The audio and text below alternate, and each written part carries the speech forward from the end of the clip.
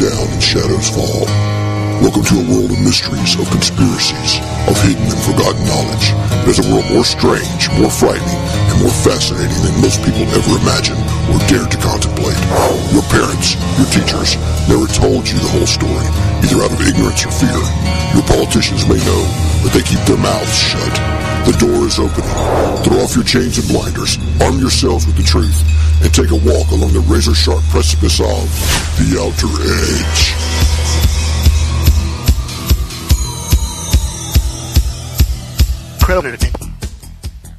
That's right. You are listening once again to the Outer Edge on the PSN Radio Network. I'm Tim Swartz, and with me tonight is Mike Mott, who's also hovering on the edge of outer. That's How you doing, Mike? But I have an innie. But anyway, yeah. But we should come up with some sort of intro like the scurrilous yet sanctimonious Outer Edge, or I like sort that. of balance both sides of that there. But anyway, how are you? Everything going okay? Hey, I'm doing all right. It's Easter Sunday, so I mean we had a nice day here at the Swartz household, but now I'm glad it's over with, and it's kind of a quiet time now. Everybody else is asleep except for us. Well, I mean, if you really believe it for what it is, take away the Easter and put in the rising of a God who became man, then it's a more contemplative day than most people might think. So, well, that was for contemplation. So, that was something that we were discussing about earlier this week, was that whole concept, and how that there had been other mythologies before that, right, that kind of had the same story, and we were just talking about how interesting that was. Right. Well, like Osiris and Tammuz and others. But the interesting thing about the Christ story is that there are contemporary accounts from historians in the region who recounted that it did take place, that the events took place, and even Josephus in History of the Jews. And Josephus was no Christian; he was a Jew. Mm-hmm. Flavius Josephus said that that he did rise from the dead, and it was a miraculous event. That many dead people were seen walking the streets. And we're not talking about Walking Dead type stuff. We're talking about people who had died, who apparently were seen as if alive by people who knew them, and it was like a very tumultuous event. He talked about a lot of the very events that surrounded the crucifixion, and said that they all did take place. And he was a very serious historian and scholar. He had no vested interest in supporting, the Christians. So he was just no, not at all. Yeah. He was very, very much a Jewish scholar. In fact, he was a Romanized Jewish scholar. So, yeah. Well, wasn't he actually like a vocal critic of the whole Christian movement as being a Jewish cult and that sort of thing? To some extent, but again, he did say that these events did take place, and he said that he actually said about Christ. He said that many wonderful things were said about him, and apparently they were true. So, it's interesting because, you don't hear a lot. You hear people say, well, there's no historical evidence. Well, actually, there are historical accounts. Tertullius and Julius Africanus and, a lot of the contemporary historians at the time talked about it, and some of them talked about it contemptuously, but they talked about it as actually happening. So, it's very interesting. So, it's definitely a good day for some serious contemplation. Very much so. Hey, I wanted to ask you, had you seen in the news, and it featured predominantly this week, I saw it at first on newscientist.com magazine, about the series of strange radio bursts that have been picked up by radio telescopes that seem to be, at least for what we're understanding now, are unexplainable. Yeah, I saw just a brief mention of it, but I didn't read all the details. I know that, what worries me about that type of thing is that not that they're coming from alien civilizations, but that they could be precursors to what's called a gamma ray burst. Because a gamma ray burst could kill everything that it touches. So, like a couple of feet down into the soil. Well, but there would have to be a celestial object that would be, yes, fairly close, at least on a galactic scale, to us to do that, wouldn't it? Well, a gamma ray burst, if it's powerful enough, it can travel. Yeah.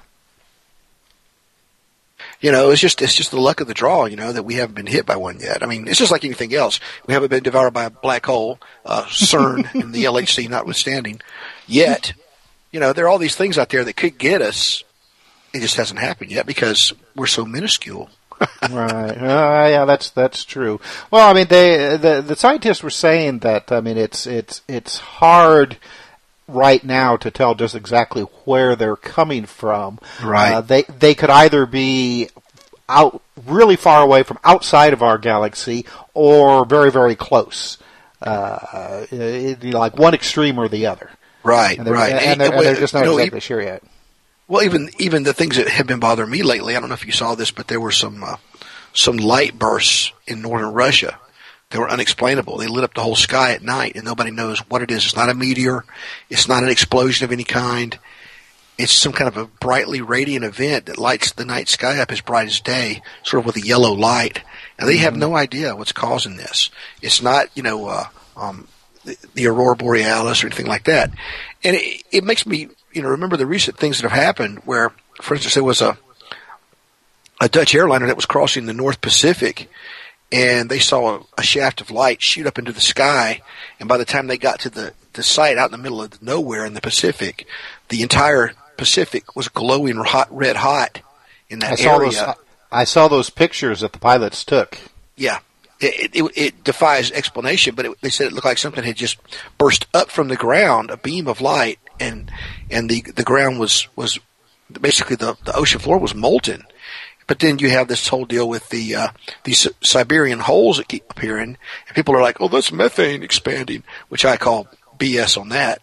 But the sides of those pits are sheer. They're like as if something carved them out, and there's not enough debris around these holes to account for any kind of explosion from beneath, any kind of rupture. There's hardly any debris at all, comparatively speaking.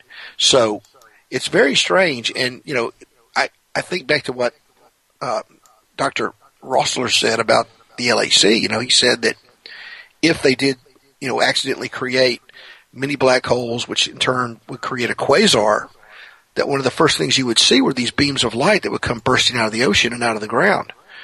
So it's really, oh yeah, I hadn't heard that. Yeah, he said that would be the first sign, and the fact that these things are happening in these, near the pole regions, kind of makes me worry a little bit that something has happened because a quasar spins and emits a burst, but it usually emits them sort of a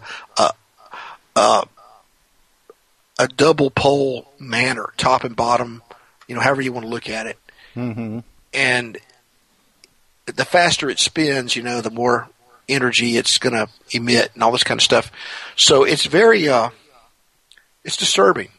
You hear about all these changes in the magnetic field, and gee, we don't know something's wrong with the core of the Earth. That's been recently in the news and science news. The core is doing some weird things. We don't understand it.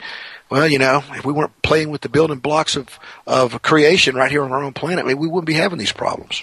So I worry more about that than I do about, alien invasions or gamma ray bursts or stuff like that. So right. Well, and the videos that you're talking about that were taken in Russia of the strange burst of light on the horizon. Boy, I tell you something.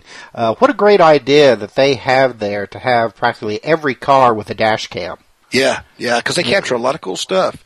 Oh, yeah. Well, and it's for insurance purposes, too. I think that maybe people should start doing that here in the United States as well. Yeah, that would solve a lot of stuff if they did that. Would. Well, when you look at those bursts of light in Russia in the night sky, they kind of are similar, if they were from a distance, similar to what those pilots saw over the ocean. A burst of unexplainable light, it's got to be coming from somewhere, but they said it's not coming from above. That was one of the things that they stressed. So that means it's coming from below, okay? Mm-hmm. That's very disturbing. And, yeah, so anyway, just my thoughts on the matter on this late Easter Sunday. Well, now, I see that you have received something, I take it through the mail, that we've both been waiting for. I've been waiting to see the pictures of it, and you've finally made the big revelation. So why don't you tell everybody? I mean, anybody who has been listening to the show for a while probably can figure out what we're talking about. So right. Why don't you make the grand introduction here? Okay, yeah, man, that sounds good. I received the first working model, I guess you could say, of a new sword design. It's a short sword, a survival sword.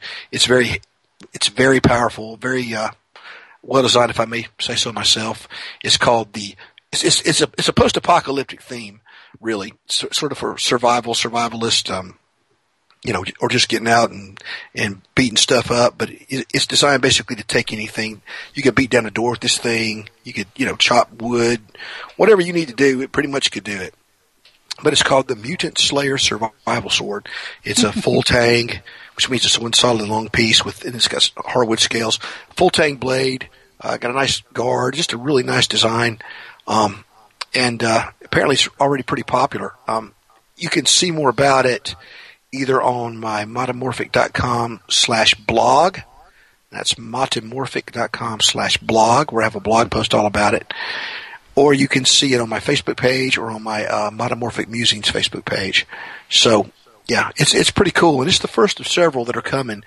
We have some buoys in process, and we have another sword coming, and we have another really cool thing that actually my son and I put together, which is going to be really cool. So I'm really looking forward to all these things becoming reality and being in people's hands. Fantastic. And you're happy with the work that? Oh my God, it's beautiful. Yeah, it's good quality and all that. Oh yeah, it's unbelievable. I mean, they're hand forged, handcrafted, just top notch. I mean, this thing is 1/3 inch wide at the spine. Wow. Yeah, but it's only 21 inches long, 22 inches long, something like that. The blade, that is. And it's got a nice long handle, so you can do it one-handed or two-handed, as you need. But it comes with a great rig, which the scabbard which you wear on your back, and the straps that hold it on and everything. I mean, it's one of the best rigs I've ever seen. Basically, if you were to buy this item in the United States, made here, the rig alone would cost you as much as the sword and rig costs from these guys. And these guys have been making swords, knives for 1,300, 1,400 years. They've been making for a long time. So, yeah, they know what they're doing, and it's really cool. Made out of something called 5160 spring steel. So it's a very, very, very cool piece. Okay. And for people who are wanting to see more of your stuff that you've got out there, where can they go? Well, they can go to my blog, which is metamorphic.com/blog, or they can go to metamorphic.com, MOTTIMORPHIC.com, and that's without the blog on the end of it there. But they can find links to my stuff there, including my artwork, posters, prints, all that kind of stuff. And if they go to my poster and print store, if they turn the content filter from safe to off, they can see stuff that's got nudity and things like that in it, because apparently that site has some sort of phobia about that sort of thing, even though artists have been putting, things like that in art for a very long time. But it's shocking. Huh? they don't want some kids stumbling across it saying, "What's that?" Yeah. So, as if the kid doesn't know. The kid doesn't look at himself in the bathtub or whatever, but or herself. So it is what it is. That's the world we live in. But yeah, metamorphic.com has all kinds of links at metamorphic.com/blog, and on Facebook, Metamorphic Musings. And that's it. They can find all kinds of stuff there. Books, writing, art, edged weapon designs, lots of different stuff. So, all right, fantastic. Oh, and before we move further, you have a new book coming out, don't you? Yeah, that's right. And it's already come out. It's been out for about a week now, actually. And that's what tonight's show is all about. Our guests tonight are Tim Beckley, and Marc Brinkerhoff. Now, Tim, myself, Sean Castile, and Scott Corrales actually contributed a chapter as well to this book, and it's called UFO Repeaters, Seeing is Believing, The Camera Doesn't Lie. And the book deals with people throughout history, well, especially like the modern UFO era, who've experienced repeat UFO encounters.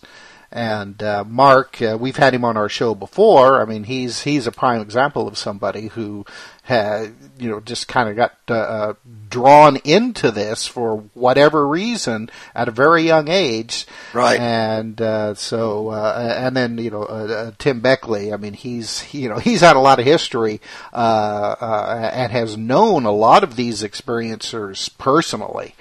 So, it should be an interesting show tonight because, I mean, a lot of the people that we're going to talk about and a lot of these situations, I mean, they're naturally, there's been controversy, around them. The general consensus is that people don't have repeat UFO experiences, and if they are, they're lying about it. Right. So yeah, that's and I think that it'll be interesting for us to get into that. Yeah, I'd definitely like to see a copy of that. That sounds great. It's got some good photographic evidence in it too, which is good. Mm-hmm. Well, we'll have to make sure you get a copy. Sounds good, buddy. I appreciate it. All right. Well, why don't we go to our break? And when we come back, we'll talk with Tim Beckley and Marc Brinkerhoff. You're listening to The Outer Edge on the PSN Radio Network, so stay tuned and we'll be right back.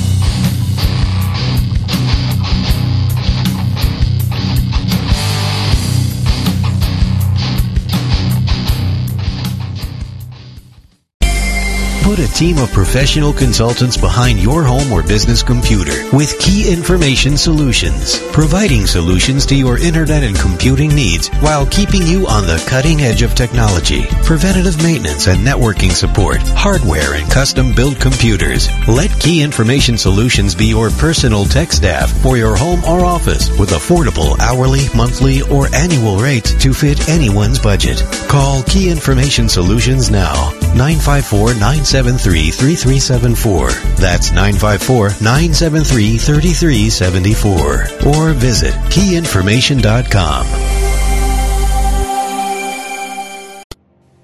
Conspiracy Journal is your #1 source for the hidden world of the weird and strange. We bring you thought-provoking and controversial material for free-thinking individuals who are seeking what is really going on in our world today. Some of this material may adversely affect you. Other pieces are meant to enlighten. Either way, be prepared to be intrigued by such things as the reality of UFOs, ghosts, strange creatures from time and space, hidden conspiracies, time travel, Nikola Tesla, suppressed technology, and a whole lot more. You can find out more by visiting our website at conspiracyjournal.com. There you can sign up for our free weekly newsletter sent directly to your email address. You can also receive our free print catalog. Just send your name and mailing address to MrUFO8@hotmail.com. I'll spell that out for you. MrUFO8@hotmail.com. MrUFO8@hotmail.com. Find out what they don't want you to know.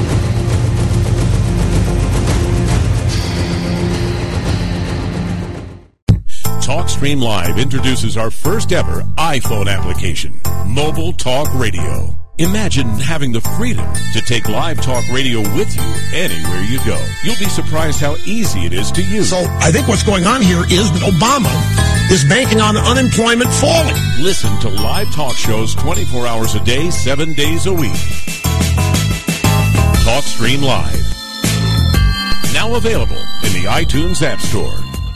Imagine no longer being tied down to your computer, but having the freedom to take live talk radio with you anywhere you go. TalkStream Live introduces our first ever iPhone application. The talk shows you follow now follow you. And your iPhone is now the fastest and easiest way to stay connected to the best talk radio on the internet. Listen to live talk shows 24 hours a day, 7 days a week. Mobile talk radio from TalkStream Live. Now available in the iTunes App Store. Now you can share the topics that drive the discussions of your favorite talk shows with TalkStream Live's topic-driven talk radio. List and promote real-time talk radio topics, or post the topics that you want to hear. Hot topics are tweeted and retweeted, and include simple click-to-listen audio links. The future of talk radio is topic-driven talk radio. Available now at TalkStreamLive.com.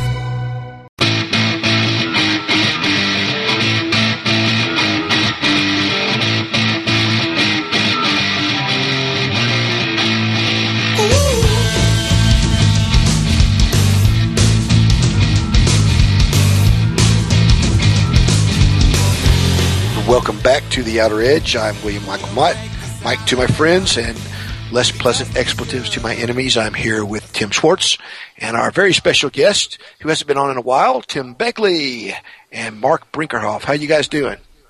Well, I'm back to haunt you. See that? Once I get my Mothman light wings onto a program, I don't easily let go.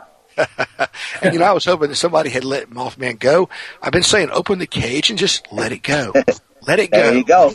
Well, he was flying high the other night. There was a John Keel retrospect. I wouldn't call it a special, really, but it's Monsters in America on some kind of show, which is part of the Discovery, I think, network.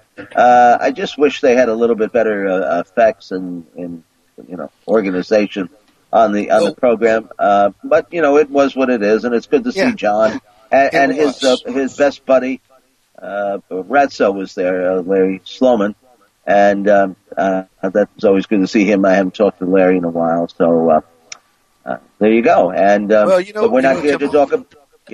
I liked it because, unlike that dumb movie that they made, it actually presented a pretty accurate idea of what Keel dealt with and what his opinions were, and not a bunch of sensational junk, but really Keel's perspective was in a lot of the show, and that's the first time I could think of seeing something like that.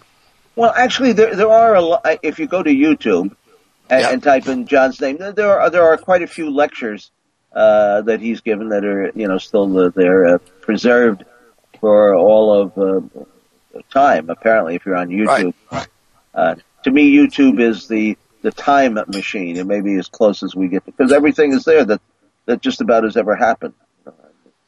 Right. Pretty amazing. But we're not here to talk about a Mothman tonight.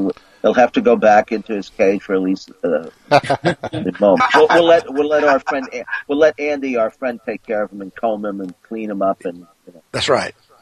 Get him there. But we're here to talk about, among other things, a sensational contactee story. Kind of like the old kind of contactees, which is the ones that I like, instead of people being, dragged on board, screaming and probed and all their orifices and so forth. And that would be Marc Brinkerhoff.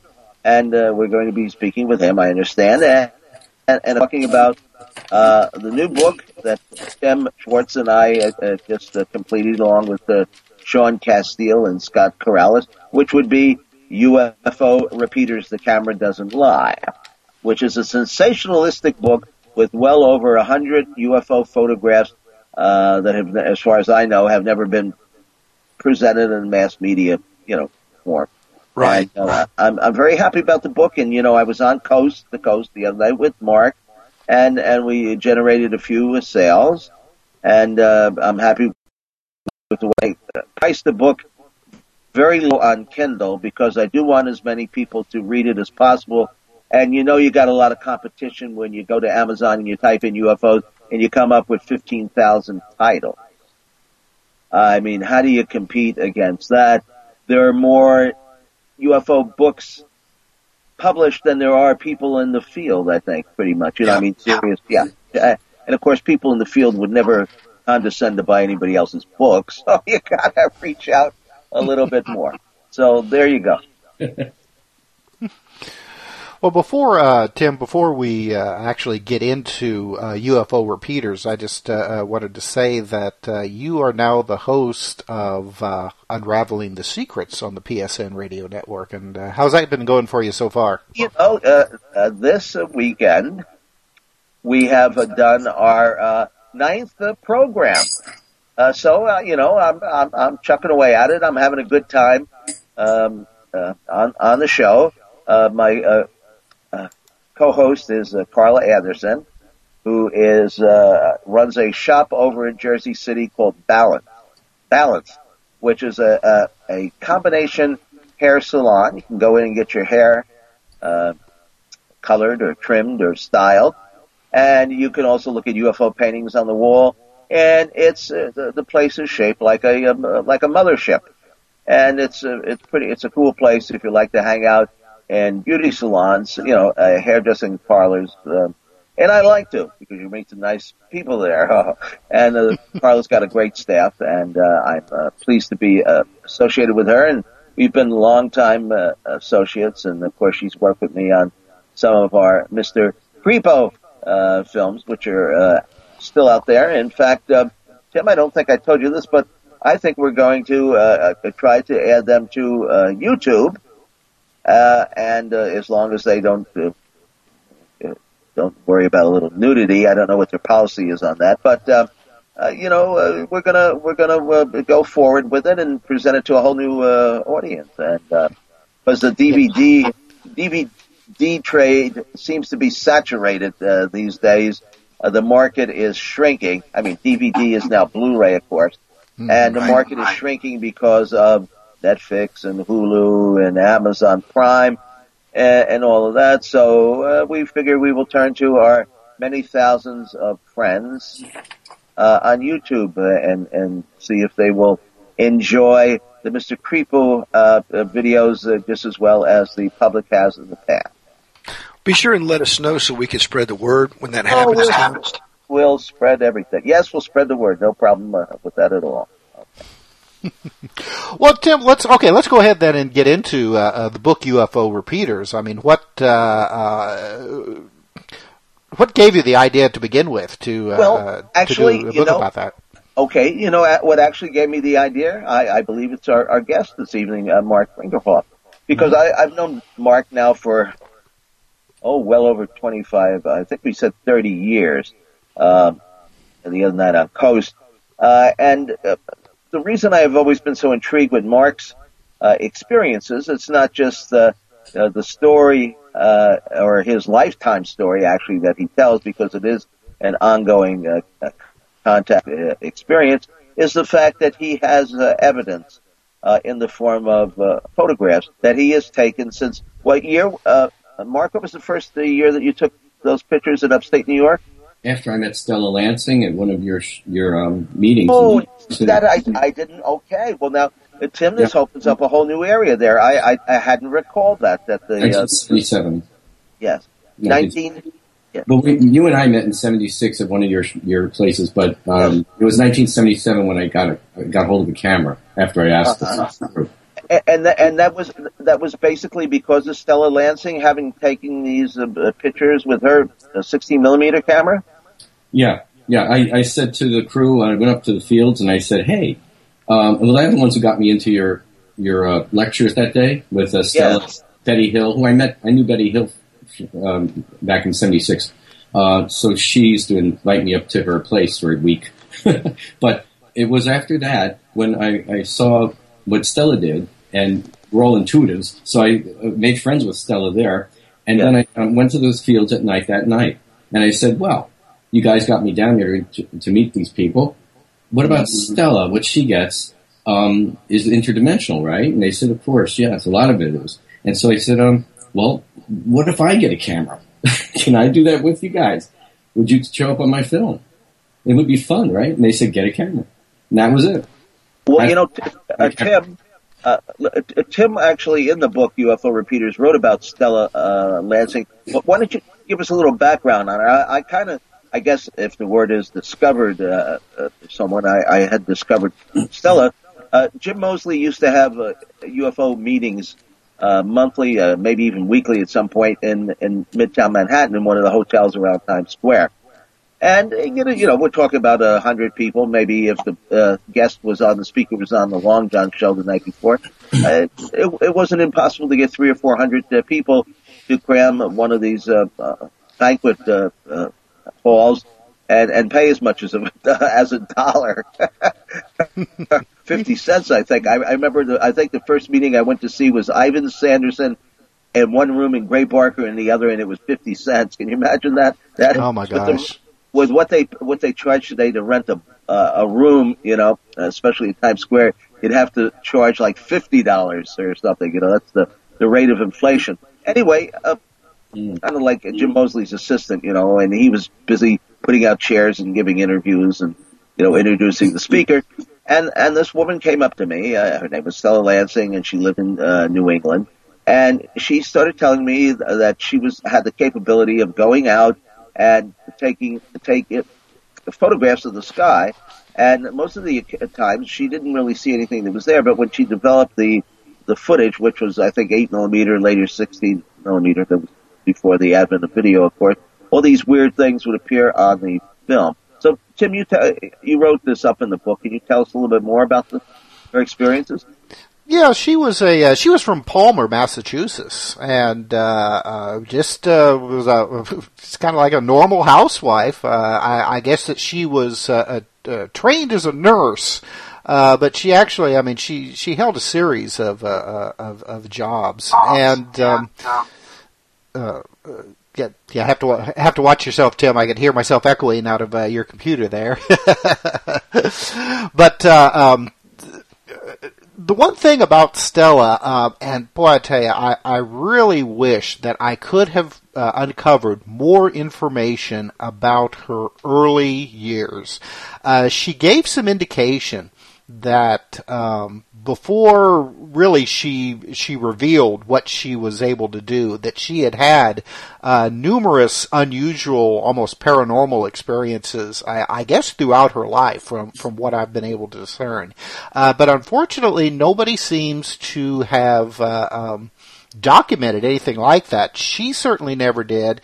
And, some of the people who talked to her when she was alive, and she passed away not too long ago, actually, just a couple of years ago. Yeah. But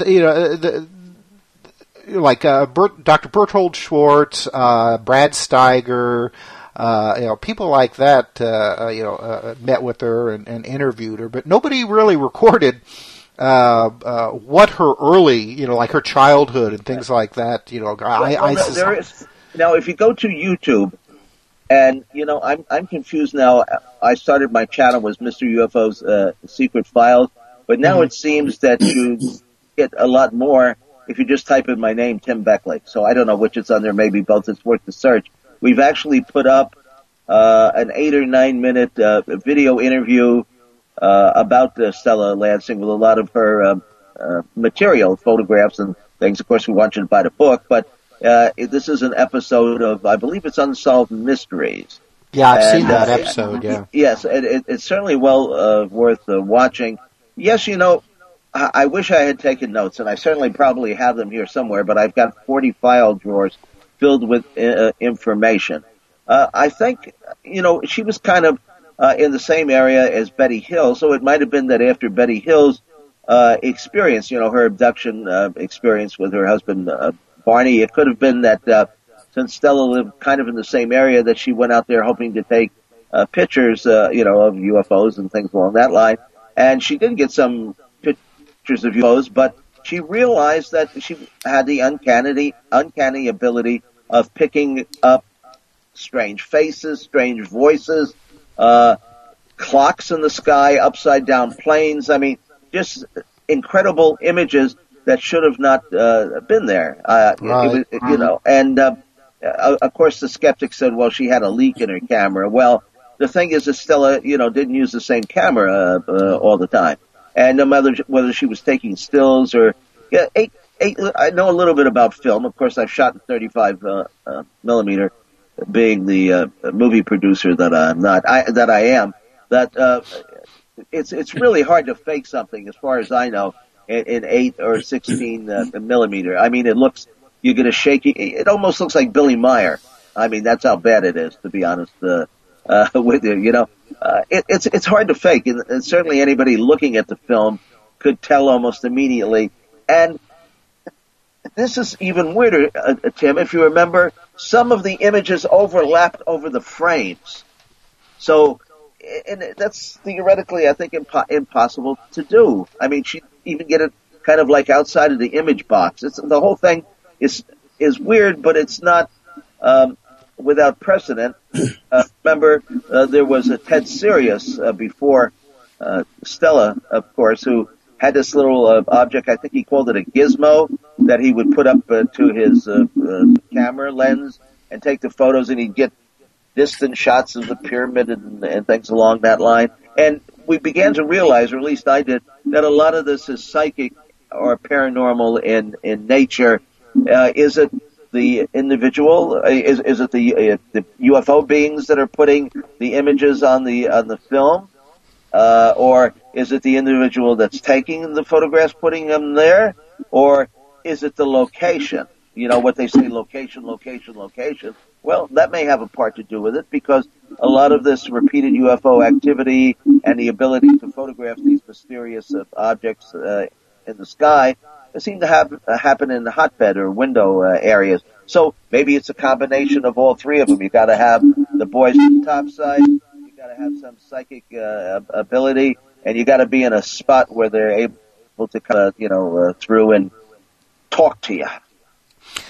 Well, I do think that the individual has a lot to do with it, because she would go to other locations and was able to achieve the same results. But as you said, though, I mean, she would achieve these results using different cameras. So, I mean, a lot of the critics said that, there was a light leak in her camera, or there was a defect that caused the sprockets that actually would pull the 8 millimeter film across the shutter, that would create that unusual clockwork pattern that would appear every now and then. But the same patterns would appear with different cameras. So, unless she was just really, really good at doctoring this film, which, I mean, I don't know if anybody remembers, but 8 millimeter film was tiny. And extreme. I mean, you'd have to have a magnifying glass and just all kinds of equipment to even attempt to do something like this. But I know. Also, too, don't forget that there were incidents where people took photographs of her, and weird images would appear over her face, and it was like gold dripping down from her ears and side of her face and everything. It's just like the whole case is just unexplainable in contemporary terms. Okay, so this is what Marc's ability to take pictures, to go out and point the camera guy, apparently under the control of the beings that he's in touch with for many, many years, and Stella Lansing's ability to take interdimensional photos. Combining the two of them together, I said, well, let's see if there are other people out there who have the same remarkable ability. So I started doing a little research, or we both did, Tim, and came up in the book with about, I think, 12 or 14 other individuals who can go out, apparently on command.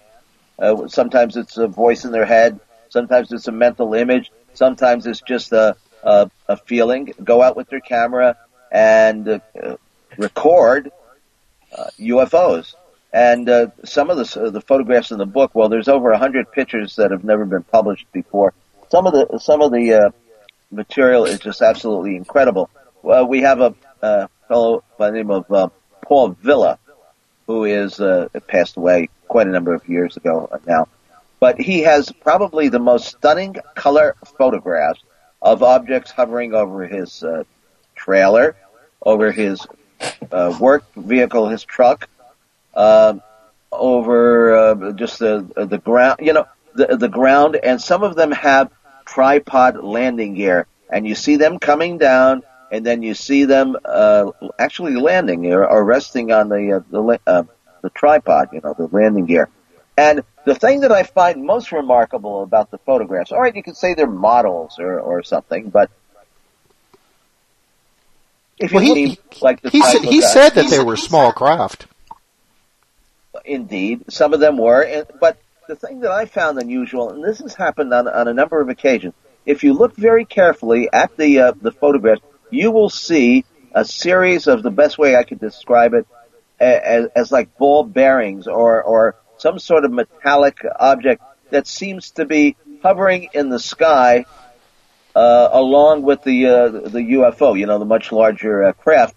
And I've got photographs from other individuals where these objects, glistening silver-shaped balls, have also appeared alongside the UFO. Now, there's a fellow who I knew for many years up in New England. He's since deceased as well, by the name of Joe Ferrier. He was the host of a daily radio show on station WOON in the town of Woonsocket, Rhode Island. Now, he happens to be on the same station that our buddy Paul Eno does a program every Monday at drive time, which is behind the paranormal. And in fact, they worked together for many, many years, but Joe never really liked to talk about his UFO experiences. I mean, it wasn't a UFO show, it wasn't a paranormal show. He was just a daily host. Anyway, when I was a kid, and I guess Joe was a couple of years older than I was, we exchanged zines, UFO zines. I was publishing the Interplanetary News Service Report, and we had as many subscribers as APRO had members. Now, APRO was the Aerial Phenomena Research Organization. And Joe Ferrier had a partner by the name of Armin Leprade, and together they put out a very nicely done, it wasn't slick or anything, there was no glossy paper, we all stapled the stuff and printed it on mimeograph machines, but it was, what was happening during that period. There was no quick copy or Kinko's or anything like that. His was the Controversial Phenomena magazine. Later on, he put out a much glossier publication called Probe, in which he published a lot of these UFO photos. Anyway, now, Joe apparently had, this all started for him when he was about 4 years old. He was playing in the playground, and he had his first sighting of something that he said he still remembered to the day he passed away, that looked like a rocket ship right out of an early Flash Gordon movie. And he could see people inside, and they seemed to be looking at him. At the age of 7, he had another experience. When he was a teenager, he was out hitchhiking, and he got into a car, and there was a nicely dressed man and a woman, middle-aged, in the car, very attractive. And they asked him where he was going, and he gave his destination. And they said, well, they'd let him off pretty much close to where he needed to go. And so he told him to sit in the back of the car, obviously. He got in the back of the car, and he noticed that there was a series of small black boxes. Now, today, if we saw or heard something like that, we'd call, 911 or something, think it was somebody planning a terrorist attack, but this certainly wasn't. And he asked them out of curiosity, what were these boxes? And they said, well, we really can't say too much about them, except that we are traveling around the country, and we are leaving them with certain individuals, and they're here to help the consciousness of the planet, or help the planet out, or something, I guess. So he got to his destination. He thanked them for the ride. He said they were very, very friendly. Very, very friendly couple. He could feel a sincerity and a warmth about them, which many of these UFO repeaters, describe their contacts as being as very loving, caring individuals. Well, years later, he made friends with a fellow by the name of August C. Roberts. Now, Augie Roberts had a UFO sighting, back around 1948 or 49.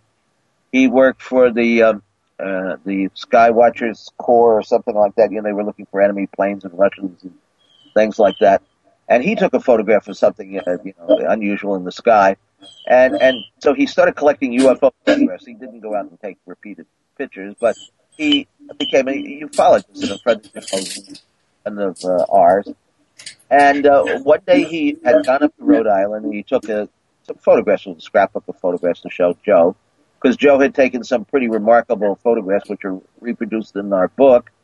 Cigar-shaped ships, a dish-shaped craft. Apparently, when he was hosting this radio show, there had been a UFO flap in Cumberland, Rhode Island, and people were calling up and saying that they were seeing this cigar in the sky for 3 or 4 days in a row. So he decided he was going to go out with his camera and not tell anybody, and he managed to capture, maybe about a half a dozen really incredible the photos of the cigar. And I've seen video of it, which is not posted anywhere. He showed me stuff that I've never seen published anywhere else, and it was absolutely incredible footage, and some of it is in the book. Anyway, Augie Roberts had the scrapbook, and they were going through the photographs, and Joe said, "Stop!" On one of the pages was a photograph of a group of people that had been taken at Howard Menger's. Now, Howard Menger was a local contactee from the East Coast who had become very popular by being on the Long John Neville show. And there was a series of photographs of these people. They looked like they were right out of soap opera, very chiseled features and very good looking. And Joe said, "Well, I don't understand it. These are the people who picked me up. The man and the woman in this photograph are two of the people that picked me up and drove me and had the black boxes in the back of the car."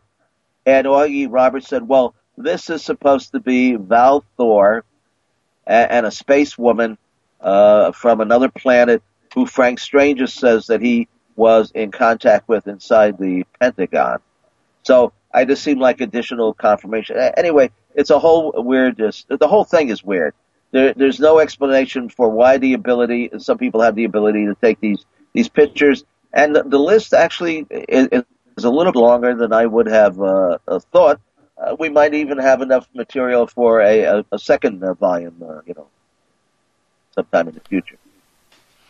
Well, now you mentioned Howard Menger.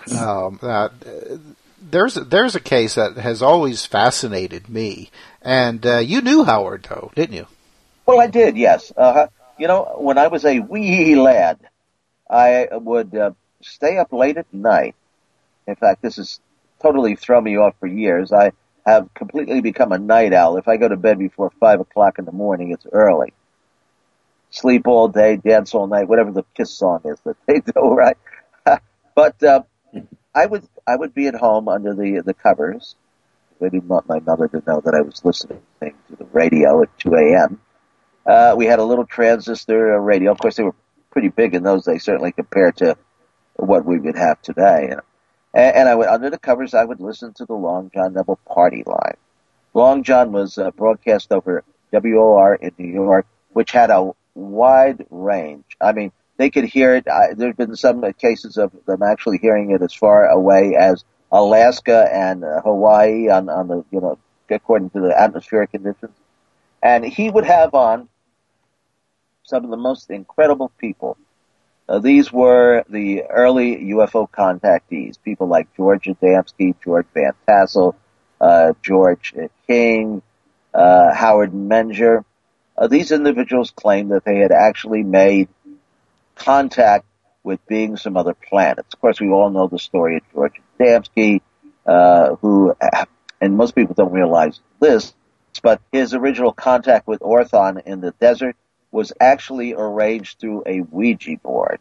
Now, for years, Adamski would say, "Oh, this is all real, this is all physical, there's nothing psychic about it," but that is just really not the case. One of his companions was a young gentleman, a self-made archaeologist by the name of George Hunt Williamson. And George Hunt Williamson channeled, and they did the Ouija board, and one day they got a message telling the group where to go to have a physical encounter. So they followed the instructions of the Ouija board, went out into the desert, and lo and behold, Adamski, walked off into the distance and claimed he had a face-to-face meeting with this tall, rather regal-looking extraterrestrial, which he came to identify as Orthon from the planet Venus. Well, as we probably realize, there isn't anybody on the planet Venus, certainly not in physical flesh and blood form, but Adamski, of course, had his followers, probably more so than anybody else. Now, the equivalent to George Adamski on the East Coast was Howard Menger. In fact, Howard probably would have been one of the few contactees here. There were others, but they didn't really get the publicity that Howard got, and there is ample reason for that. Howard claims that, much like Marc, that when he was a young man, he had contact with these craft and the occupants inside. He was born in Brooklyn, but his parents moved the family to the rural community of Highbridge, New Jersey. And out behind the house, it was like a farming area, but just acres and acres of rolling hills and beautiful grass and greenery. And one day, Howard was out with his brother, and they saw this disc in the sky, and as they were running across the field, and the object planted itself just in front of Howard. He seemed more interested in Howard than in his brother. Anyway, and subsequently, Howard had contact there with a beautiful space woman who said that throughout his life he would be meeting these people from other places because they could feel that he had great spirituality and could get the message out to the public, which indeed he did. But the UFOs for a long period of time were actually landing in the apple orchard behind his home, and he was taking photographs of the craft as well as 8mm film footage, and not only of the craft but of the occupants themselves.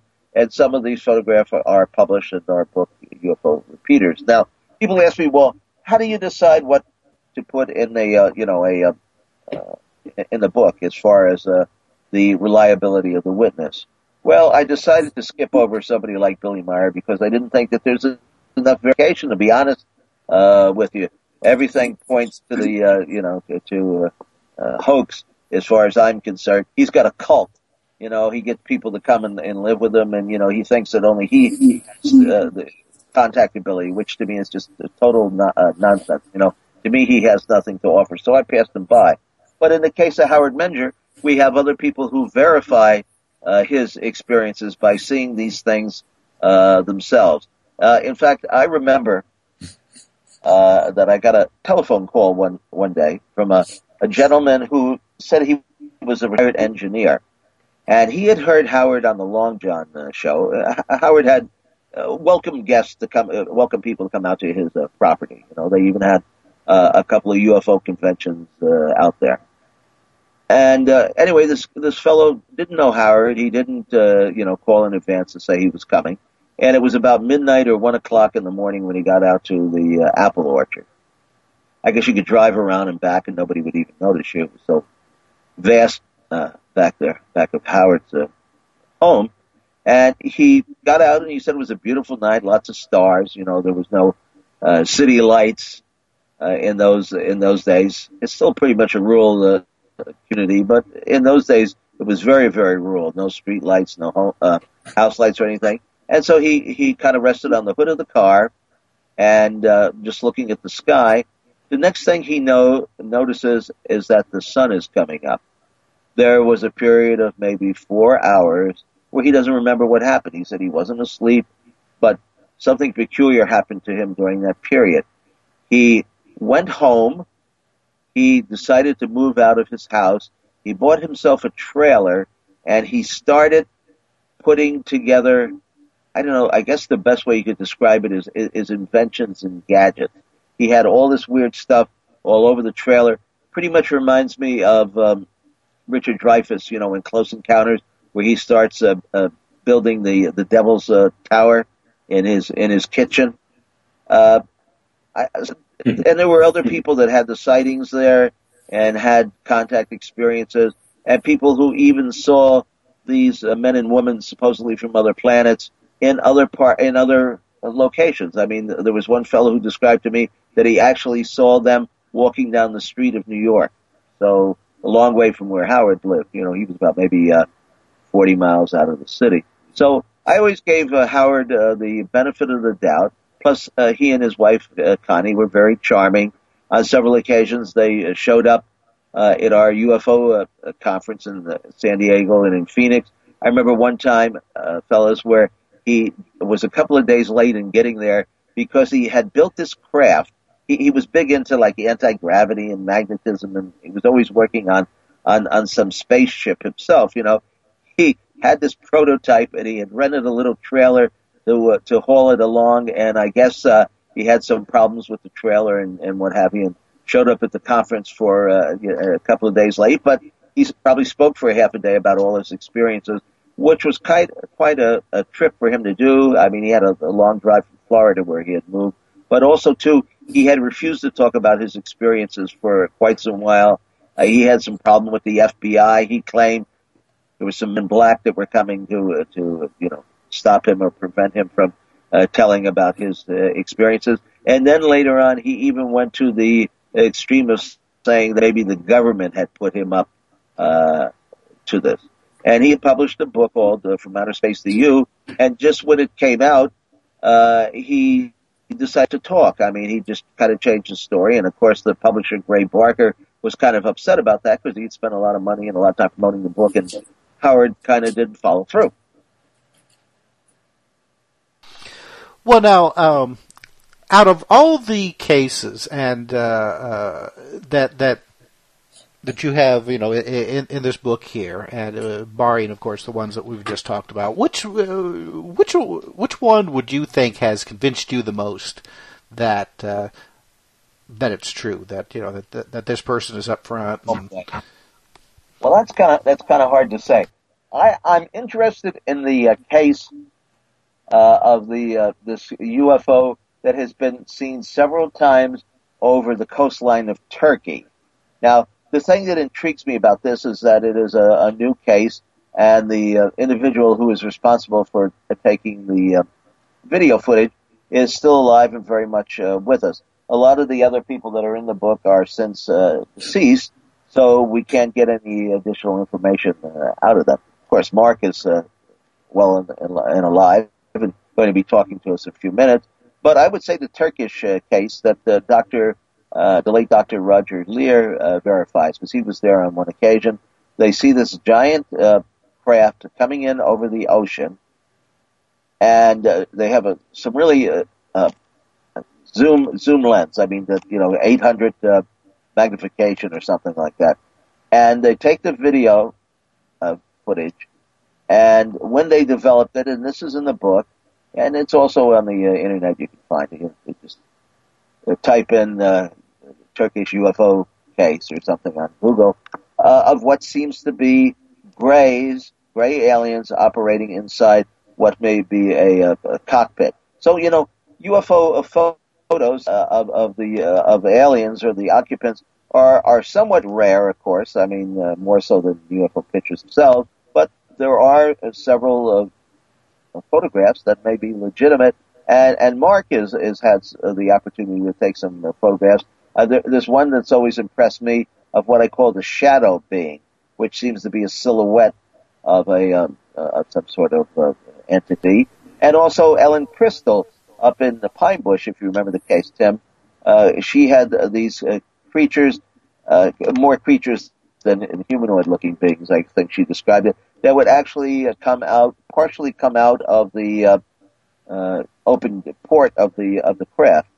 And she was kind of a strange individual. She was another one that could go out with her camera and see things that nobody else could see. I remember one time we followed Ellen Crystal and Harry Levelson, who was the UFO editor for Omni magazine, which is Bob Guiccione's, had a science fiction space type of publication that lasted for a few years, very glossy, very expensive to put out, and I guess it didn't they didn't get the advertising they had hoped for, and also it did unfold. But Pine Bush was this area in upstate New York, not far, I think, from where Marc took some of his pictures and had some of his experiences, where she would go out. These things would come in. One spot was in a field just behind the Jewish cemetery. And there were a lot of people also who had lived up there for years, even raised children up in the Pine Bush area, who had seen these things, but they didn't think of them as spacecraft like Ellen Crystal did. They thought that they were the spirits. There had been some localized Indian wars and things up there. They thought that they were the spirits of Native Americans who lived there.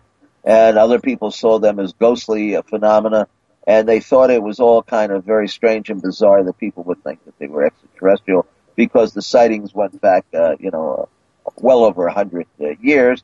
And today in Pine Bush, like in a few other cities, they now have an annual UFO fest and a UFO parade. It's certainly not on the level of Roswell or Menville, Oregon, but it's the East Coast version. And they dress their pets up with tinfoil hats, and people paint themselves green, and they parade around the street, and you can buy a UFO hamburger and stuff in town. And I understand you can't loiter now. It's a crime to loiter for the purpose of seeing a UFO. They'll give you a ticket if you're caught. Guy watching.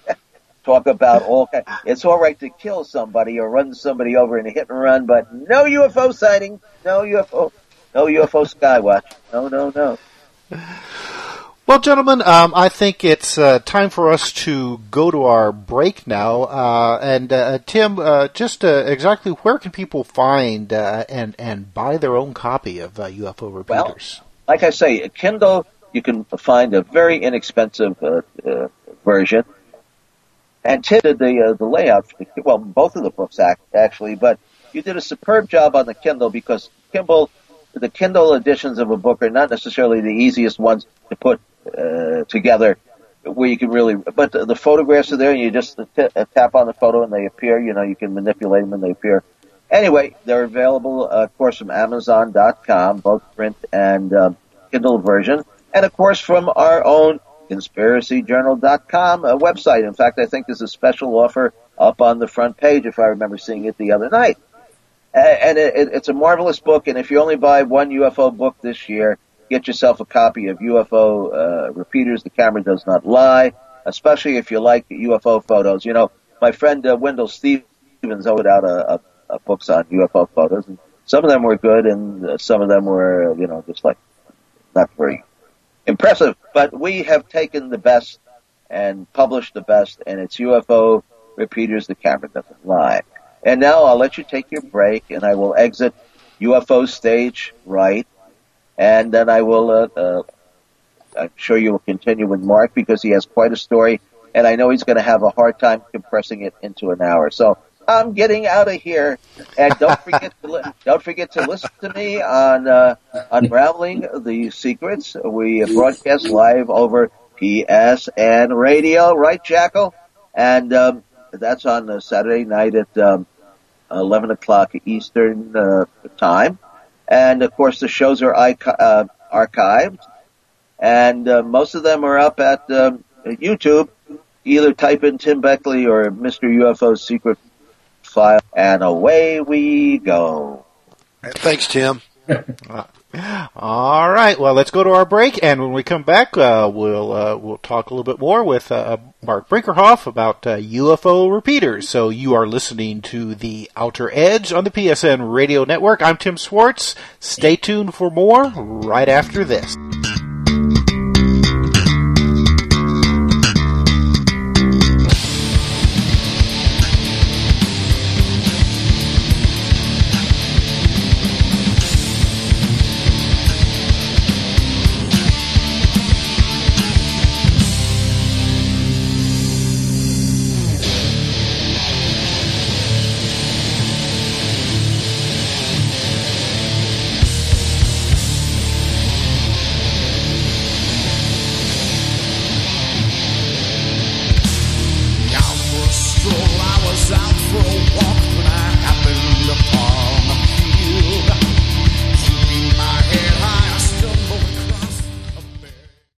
I'm LeVar Burton, and I'm proud to be a book person. How do I choose a book? Sometimes it's the cover, sometimes it's the title. I guess I'm pretty visual. If a book's really impressing me and the writing is really good, I will peek and see what the last paragraph is, because the endings of books should rock you. I am a book person, and if you're a book person too, read to a child and spark a lifetime of ambition. Join me at bookpeopleunite.org, because reading is fundamental. A public service announcement brought to you by Reading is Fundamental, Library of Congress, and the Ad Council.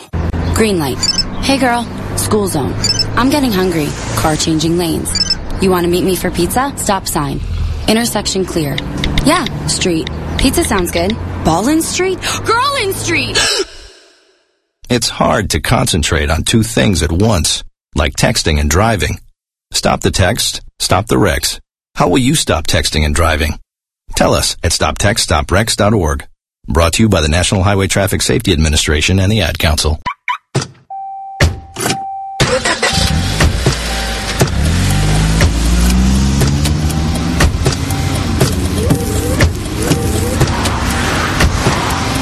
Driving has a rhythm all its own. Don't wreck it with a text. Before you get behind the wheel, silence your phone. Or better yet, designate a texter. For more text-free driving tips, visit stoptextstopwrecks.org. Brought to you by the Ad Council and the National Highway Traffic Safety Administration. Green light. Hey girl, school zone. I'm getting hungry. Car changing lanes. You want to meet me for pizza? Stop sign. Intersection clear. Yeah, street. Pizza sounds good. Ball in street? Girl in street! It's hard to concentrate on two things at once, like texting and driving. Stop the text, stop the wrecks. How will you stop texting and driving? Tell us at stoptextstopwrecks.org. Brought to you by the National Highway Traffic Safety Administration and the Ad Council. Join the club that gives you stuff. Hey, thanks! Radio Loyalty. Here's how it works. Just click on the Radio Loyalty banner right now and sign up. Then, you keep on listening like you already do. But now you earn points. Those points add up, and you can trade them in for stuff in the Radio Loyalty store. Earn more points by sharing your station with friends on Facebook and Twitter, answering surveys, and by using the apps in the New Players App Store. Pretty simple, right? Radio Loyalty. Click that banner to join now. Free stuff for you just for listening to this station. Yo, we got your attention? Here's how it works. You click on the Radio Loyalty banner right now and sign up. Then you keep on listening like you already do. But now you earn points. Those points add up, and you can trade them in for cool stuff in the Radio Loyalty store. Earn more points by sharing your station with friends on Facebook and Twitter, answering surveys, and by using the apps in the New Players App Store. Pretty simple. Free stuff just for doing what you already do. Radio Loyalty. Click the banner to join now.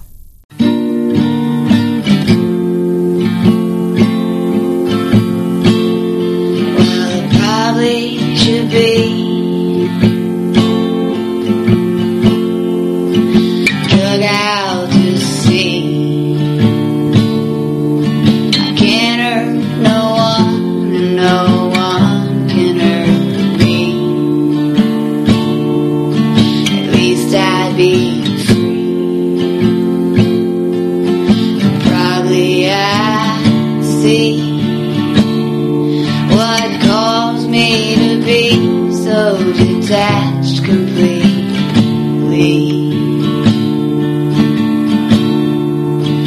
Jump in a rope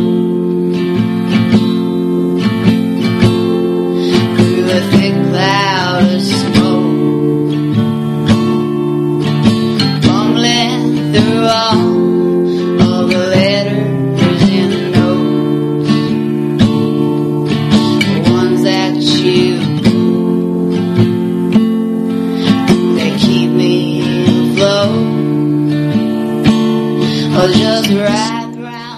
Welcome back to the Outer Edge. I'm Mike Mott here with Tim Schwartz and our very special guest, Marc Brinkerhoff. Tim Beckley gave us a good first hour of fun and games, and now we're here with Marc again. Marc, you've been on the show once before. Yes. Hi, Mike. Hi, Tim. How are you? Okay, thank you. Very, very well. And so you've been busy, I guess, working on the new book with Tim, with the two Tims, and various other things. What else have you been up to? Finishing a book on space symbols I received from the crew from the ships that I've been visiting, allowed to bring them back when I was out of body out there. And another book just about finished with this one called, we don't have a real name for it, but let's say the Universal Galactic Handbook. And the other book I have is another kind of a paranormal book that will help people. So that finished, we're editing that one again, double checking it, and we're going to come out with these soon. It's interesting because you said when you were out of body out there, and we talked about that the last time you were on here, that these experiences seem to be as much sort of shamanistic experiences in a spirit or astral realm as they are having to do with extraterrestrials, if not more so. Well, it's more so. It's not astral at all. I guess if there's anybody out there who understands what used to be with Paul Twitchell was Eckankar, I didn't know what Eckankar was when I was a little kid, but I was doing it. So I call it soul travel. There's no other word I can call it, because astral is on the astral levels around the planet. Then you got out of body, which would take you just a little further in the other realms of astral, just a few, fourth dimensional spaces and all. Soul travel takes you deeper and into far reaches of space and deep, high levels. I was a little kid telling my parents and anybody who would listen that there are other places. I didn't know how to explain it, but now I know. I would have said planes or levels or places to go. And as I got older, in high school and middle school, I would say, well, there's more. There's like 12 or more levels that I've visited that are beyond this planet. And their 22nd levels are very high light beings, very, very light, all light beings. So where the crew that I was with, I guess you'd say my family, I guess, I come from, is 12th and beyond. But they come and work through these other levels, coming lower to the 8th, 7th, 6th, 5th, 4th, and like that. But they stay mostly around the 6th, 7th, 8th, and up, because their frequencies are higher. So when you're soul traveling, you can actually get to some of those levels, but you have to have a clean, and this is for the people out there, and you have to purify your body, try to stay clean. In my whole life, they told me as a little kid, things are here set up as tests, and you have to make decisions, otherwise people can be addicted to things. So I understood about that. And so I never smoked, drank, took drugs, or any of that stuff. Keeping the body, or the temple, let's call it, because Christ called it a temple, because it is. But our soul is in this shell that we carry like a car, and the passenger in it has a soul. So we have to keep it clean and as purified as we can. Trying to keep this clean. We're in a polluted area anyway, in New York, but around the planet it's being polluted with radiation and everything. But you can reach further. The more addictions a being has with them, like let's say drugs or alcohol, or heavy smoking doesn't cover it so badly, but drugs, mostly alcohol and heavy psychedelic type drugs, will keep a soul. If you're trying to go out of body, you won't be able to go further past the 4th level or the 4th dimensional spacing around the Earth, because your energy is holding you down with that let's say vibration or clutter. I don't know, pollution energy. So I tell people, if you want to go further, you have to clean the body, drink a little bit of water at night before you go to sleep. And the water works in the physical body, in your stomach area, the solar plexus, as a magnetic, in a way, frequency enhancer. So you can leave the body. And best timing is at 3 a.m. in the morning for things like that to happen. But that's the best way I could say soul travel was what I was doing. So when we go out, when I was out there, I would become my over self, or my other self, not Marc. I'd have pictures on my website of how I appear out of body with people who have met me. And they didn't realize it was me until we talked, and then they go, oh my gosh, you're that E.T.? So this is how they saw it. And I've appeared in people's rooms. I was thinking I was just telepathically going there mentally, projecting love. And I imagined myself at the end of somebody's hospital bed, who was in the hospital at the time. I never met her, but I was out there helping her. She said to send the energy. And I saw her moving, so I left. I blessed and I left. Next day I went to meet her for the first time to help her get home. And this happened in Peekskill back in 1976.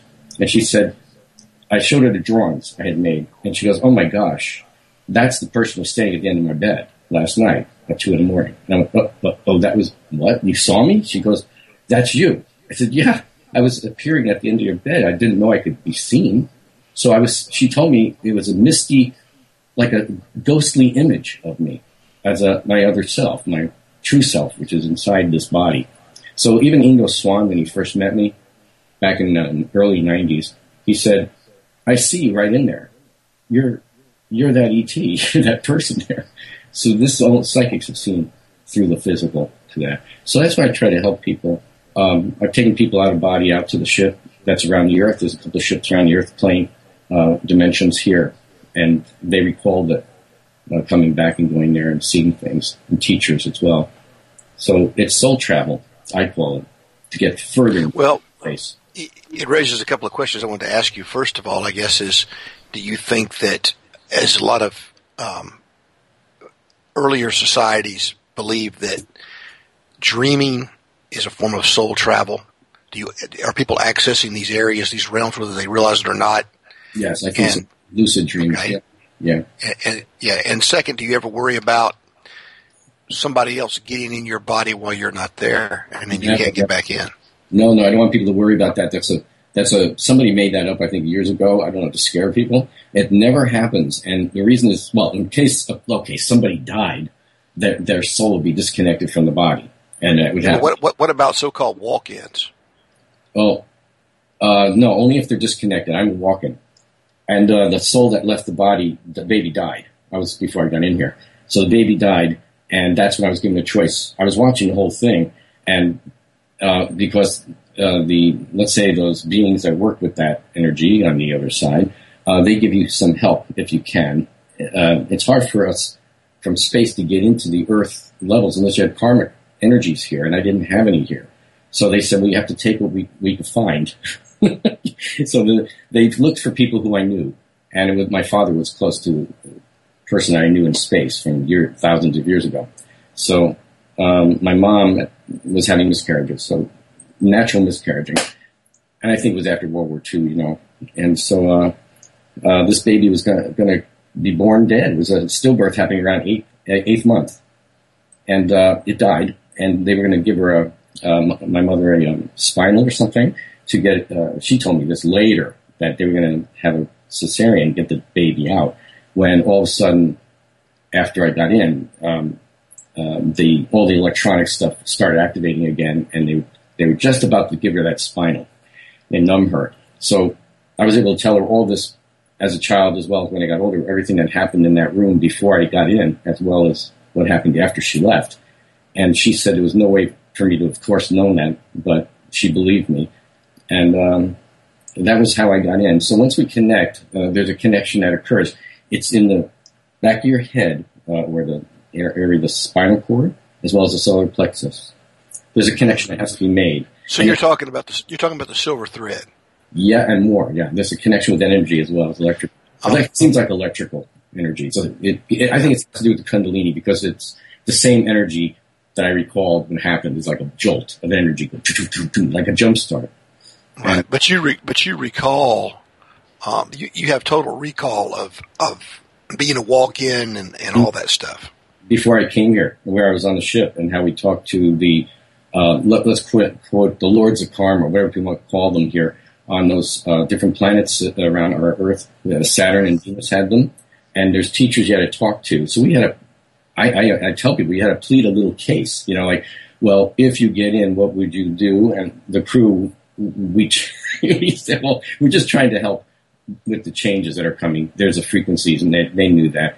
They said, well, you could do what you could do, and I know Yeshua from over there, who we call here Jesus, but I knew his name as a different name in space. And when I knew and graduated, actually years later as a child, I knew him as the person everybody calls Sananda.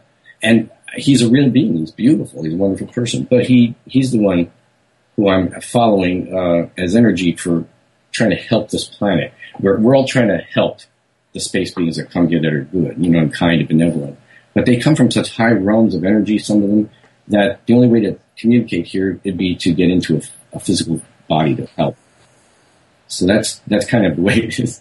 And most of the energy, things I've talked about, are my memories from over there. And I used to tell my father as a little child, I saw all these different things when they took me on the ship as a little kid, 5 years old. And I said, there was a beautiful I didn't know how to explain to my dad at that time. I said, it looked like a picture, but it was all around. It was a dinosaur, a 3D dinosaur. But I could touch it, I could walk around it, and it acted like it was real. But they kept telling me, this is not real, it's a projection. So today we call it a hologram. But now you'd think Star Trek holographic rooms. You've got to think, oh, there it is, 3D. But I tried to explain it to people at 5 years old, and I couldn't say anything about a real picture made real that you could walk around and touch. But it wasn't real. It was programmed. So the dinosaur would react, but it was a program. So it's actually beautiful. It was a baby brontosaurus, people call it a patasaur, that I saw that time. And so there's other things that they had shown me, as well as what was coming to the planet system, our solar system, our galaxy. And this is what I try to teach about. The energy that's out there in space that our galaxy is moving towards, which is causing these frequency upgrades and frequency energy shifts. Mark, this is Tim. I wanted to ask you about your photographs, because, we feature them predominantly in the book UFO Repeaters. And, you have managed to capture some just absolutely, incredible photographs. When did you first discover... Okay, two-part question, actually. Yeah. When did you first discover that you were able to take these pictures? And do you have a sense when is, say, like the right time to start looking for these things in the sky and take the pictures, or do you just go out at any time and it just kind of happens to be happen chance that you are able to get these? Well, no, sometimes they used to follow me as a child. I would see them, I'd hear them, I'd turn around and look, and I would look up, and there would be this silver sphere or an elongated cigar-shaped object that was high up. And one time I was driving up north on the Taconic. I got off the Taconic heading towards Route 6. It's past Peekskill. I'll be going towards Mahopek. And I was driving, and I had a camera with me, too, because I had a vibe that morning when I left New York. I said, well, I'll bring a camera. But you can't drive and take a camera and aim it out a window at the same time when you're in traffic. But I had it near me, and I heard hi to my left. Of course, it's the window. And I rolled it down, and I looked up, and the moon was up in the sky that day at 11 in the morning. And there next to, about in the sky, 5 inches or so away from the little tiny moon was up at 11 in the morning, was a beautiful, classic flying saucer everybody thinks about, silver chrome, reflective, spinning, and a beautiful glassy, vibrational looking dome. Looked like glass. It was so beautiful. It's just hovering up in the sky. So I'm trying to pull over, but there's nowhere to pull over. There was no side to the road. It was just a gutter. And I was like, you guys do this now? And there's trees coming through. So I tried to aim the camera, but it just wouldn't work. I pulled up behind cars. We were stuck in traffic now. And I just stopped and I'm looking at this craft. I'm saying, no one sees you up there. That's great. Then it starts poofing a cloud around. It's spinning and rotating. The bottom flange, not the dome. It's spinning and beautifully. It looks like a silver mirror. It was so beautiful. And then poofs a cloud. It starts forming a cloud right around the whole UFO. And before you know it, there's a cute little, beautiful puffy cloud sitting there in the sky, moving slowly.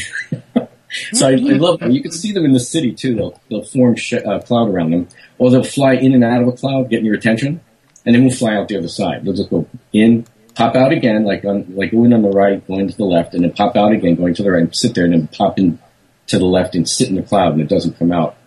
And my wife and I used to see that going up Columbus Avenue here in New York.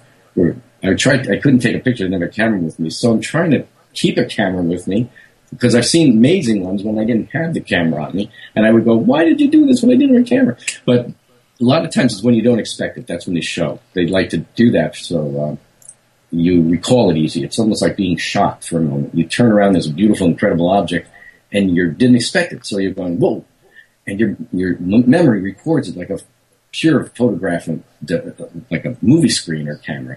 So if you recall it 20 years ago, it's exactly the way it was when you saw it, so beautifully detailed. So a lot of that has happened to me as a kid and as I got older, but it's happening all the time. I'm walking down the street in New York, and if I feel look up or hear look up, there might be a couple of spheres sitting there, just in one spot, sitting there for a while, and then they just flash off. They don't zoom away. They just go, okay, that's it. Well, now, if anybody is with you when this happens, are they able to see these spheres as well? Yes, they do. And a couple of my friends who were witnesses never saw UFOs before. But they said, I don't know if I've seen UFOs now is with you up at Botanical Garden in Bronx, or I guess near the Bronx. Botanical Garden is a beautiful place. So you take pictures of expanse. And even on our website, there's a copper UFO that showed up. We took the picture thinking there was something in the sky, but we couldn't see it because it was clouds. And when we got the camera home and downloaded the picture, there is a perfectly oval copper object sitting there, and it must have been big in the sky because when you see the sides of it next to the clouds, it's like, oh my God, it's like an airplane up there. And we took another picture another time, the same day we were visiting, took another photo just for the scenery, and the same object showed up in a different spot. But that was even like 20 minutes later. So it was following us around, I guess. But it was copper. I always see silver or gold or white, but this was copper. Big ones.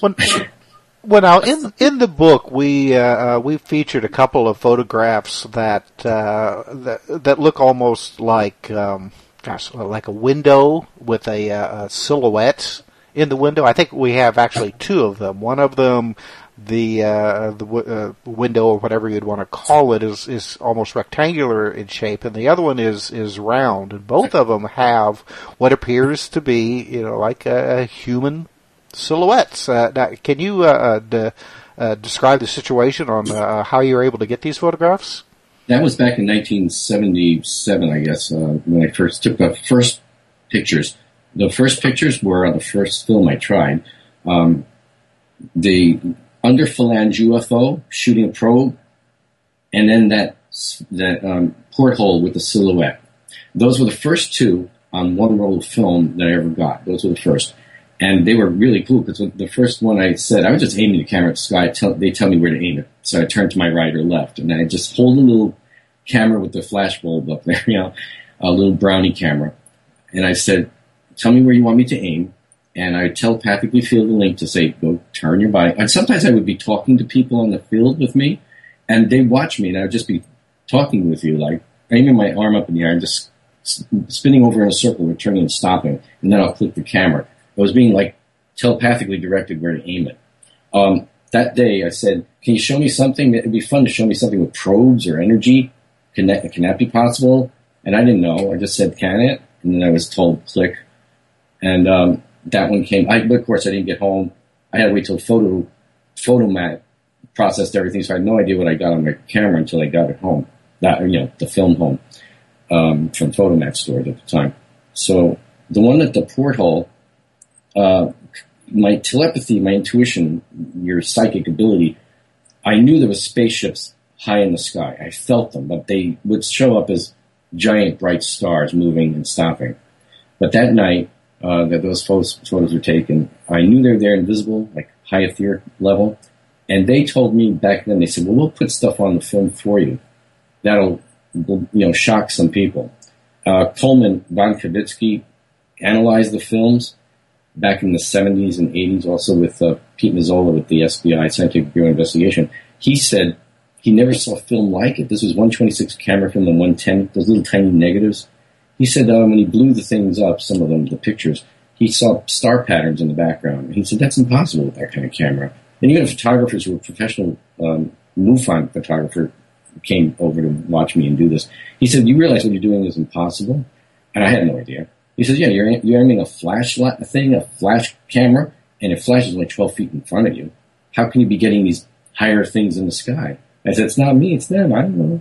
So Coleman von Kavitsky said he looked at the film, and that brown color on all my old film, it's a brownish color. He said, this has been changed somehow. But he couldn't figure out how the film had been changed. But he said maybe it was some kind of vibration, but it didn't make sense. Because all my other camera film, like from the same camera, if I was just taking regular pictures, they would be dark or like a black sky. I wouldn't do that. So it was, when he said he had all that experience too, 25 years with Kodak and 25 years as a military photographer and analyst. So he had all that experience. So those are the first ones taken. And when I looked at it, intuitively I knew, because I've seen the ships with the portholes, so I just knew, this is a lift behind from the interior of the ship. And coming from their frequencies, they told me the colors will change because the frequency that they are from projecting towards the camera picks up certain color ranges. So certain colors won't show up, but others will. And so orangey red tones show up. And that one had amber, brown, gold colors. And green. So it's really strange at the time when I was talking to them about the space beings. And they say, don't worry, this is the way it's just going to happen for now. Of course, I would see them in the daytime. I didn't always have a camera with me, though.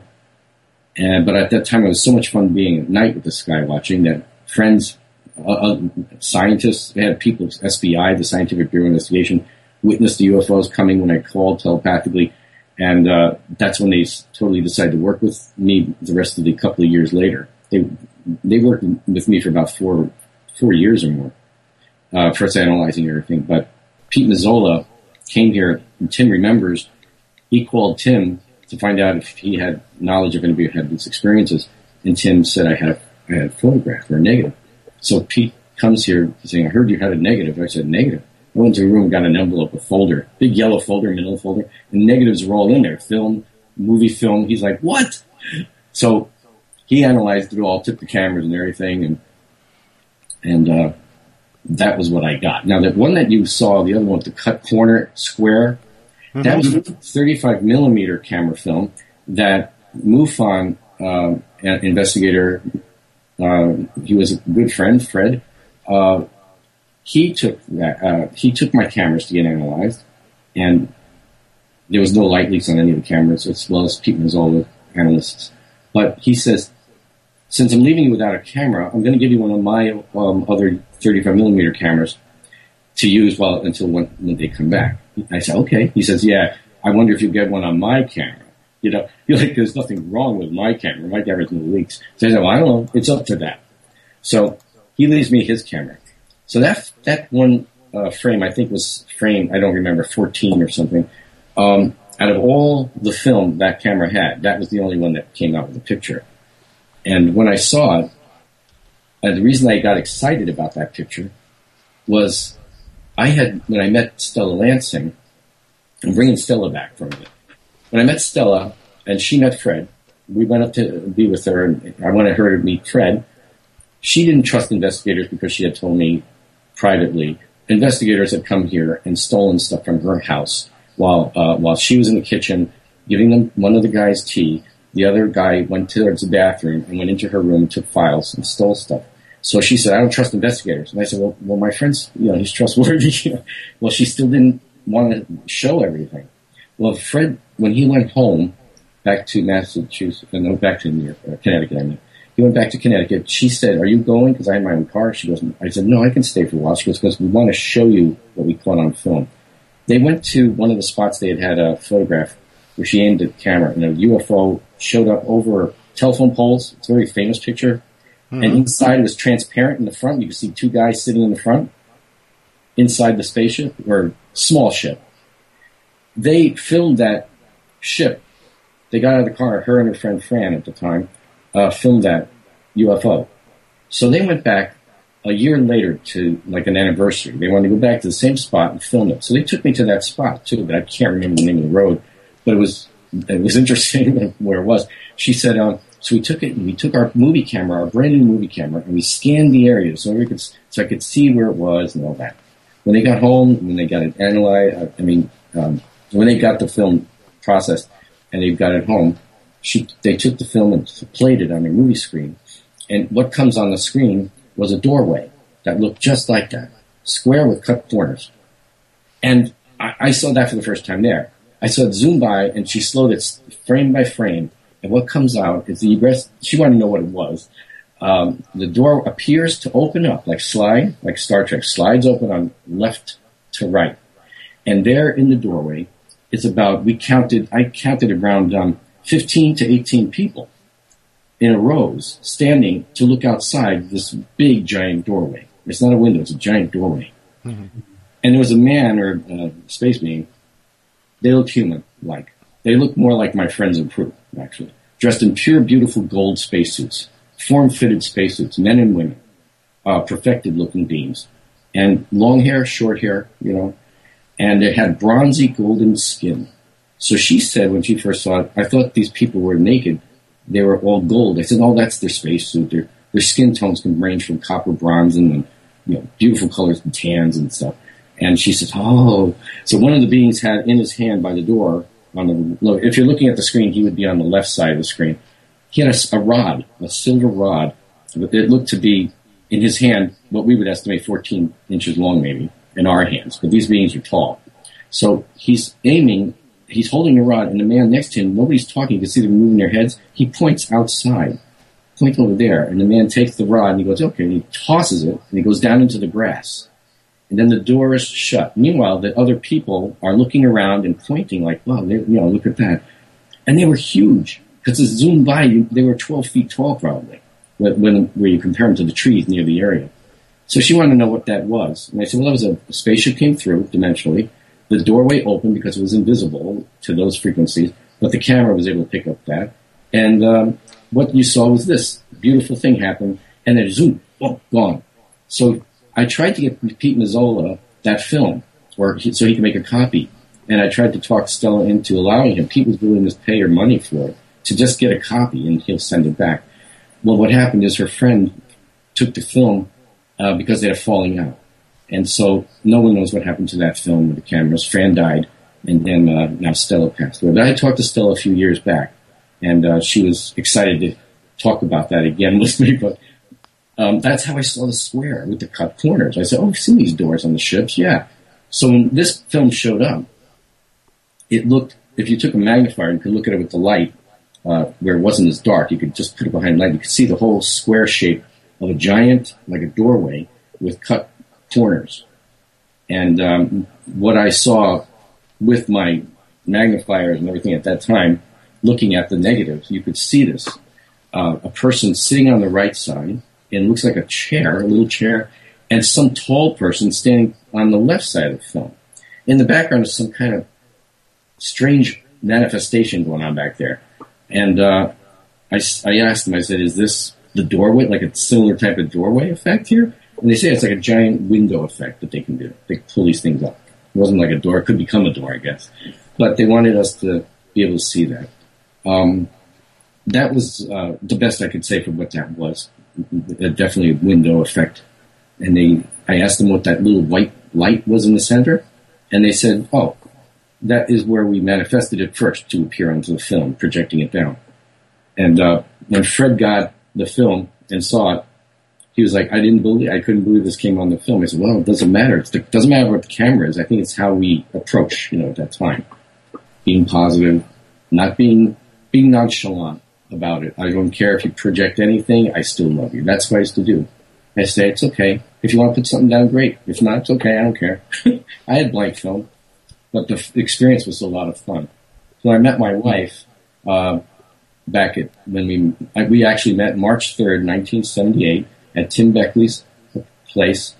And the reason I was in New York was because Steve Spielberg's people wanted to meet with someone who had contact with aliens at a young age that were benevolent. And I came to New York to meet with them and talk to them. And so they tape recorded everything. And I even said, am I supposed to sign something? Will you give me credit for anything here?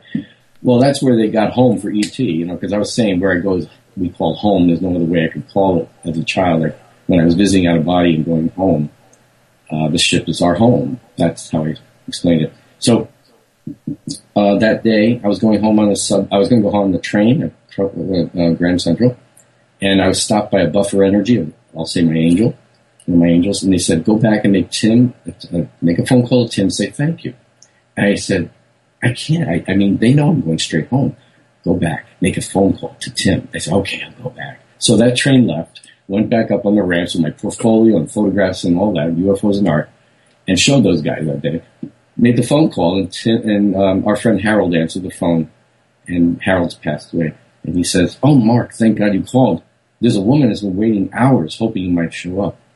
I said, well, you guys knew I was going straight home. He said, yeah, that's what we said. We don't know if he'll call because he was going to go straight home. And so I hopped on a taxi and got over there as fast as I could. And this was Phyllis, my wife. And I had had a vision of her in 1976 when I was in Florida in a park. I had asked is there anybody on the whole planet I could talk to someday about these things? Because in those days, you couldn't talk to anybody about this, about UFOs or anything. They'd just walk away. And energy came into the car, a vibration, and I looked to my right, and there was a person sitting next to me in the car as 3D as anyone could be. 3D person. Don't touch, I heard, but this is a vision to let you know there's a person. And I knew what she looked like. I just didn't know who she was. So I telepathically said, well, how would I meet? I mean, where would I go? And I was in Florida.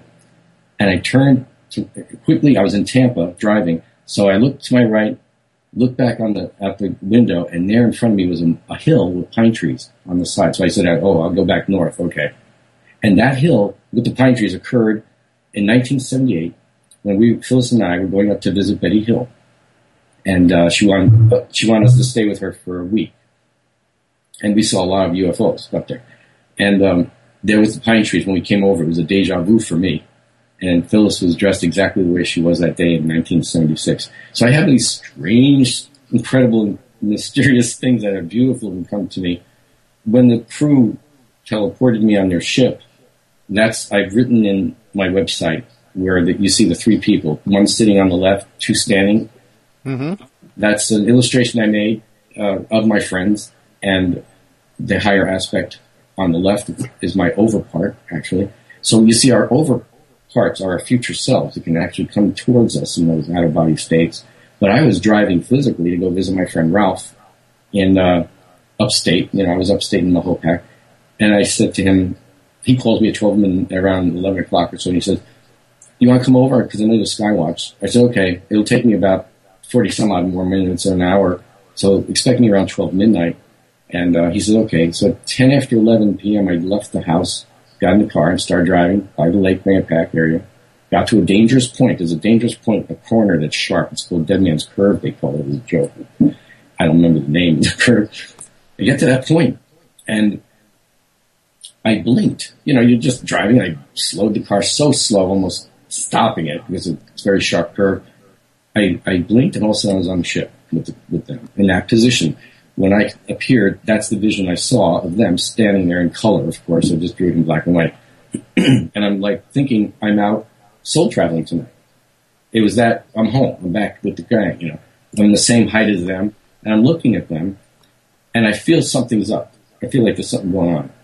And one of my friends telepathically says, "How was your day?" He's smiling. That's the one in the middle.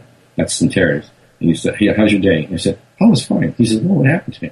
So, I was on my way, and oh my gosh, wait a minute, I never got to Ralph's. I said, wait a minute, I never went to bed. How am I here already? And I said, who's driving the car? And they said, don't worry, everything's suspended. You'll be all right. We'll see you later at the field. We'll see you later tonight on the ship when you come out. That's how they talk with me. So suddenly I blink, and I'm back in the car, and now I'm in front of woods that are near Ralph's house on the mountain that he lives on. And I'm on a slow spot, so the car stopped almost, and I turned to my left because it's a curve, and I'm like, whoa, get into Ralph's driveway and honk the horn for him, because I always honk it. And remember, this is like 1977. And he comes to the door, and there I am on the driveway, and he says, Mark, how can you be here? I just hung up the phone with you a few minutes ago. And they teleported us, in the future, I guess you'd say. Not missing time, gaining time. So it should have taken almost an hour. Took me less than 5 minutes, because when I got in his kitchen, it was about just roughly 20 after 11. I got in my car at 10 after 11, and even getting out of my car, taking my briefcase, my bag that I carried photos in and stuff, I was getting out of the car, saying I was just on a spaceship, and he said, we got to be someplace, because he couldn't have gotten here that fast. So this was the fun things they do, but the 3D, the real reality, these beings are real. They can appear to us, as physical people, if they want to. In the fields, they appear to me as physical, and always in a certain destination around their ships, around their energy. So they keep that form. Well, now, one of the things that I want to ask you about, Mark, now the final chapter in the book UFO Repeaters is I wrote called "Where Have All the Spacemen Gone?" And I go into how there have been all kinds of different shapes, sizes, and what have you of the so-called UFO occupants that people have had experiences with. Now your descriptions falls into what we call like the traditional Space Brothers, Nordics, what have you.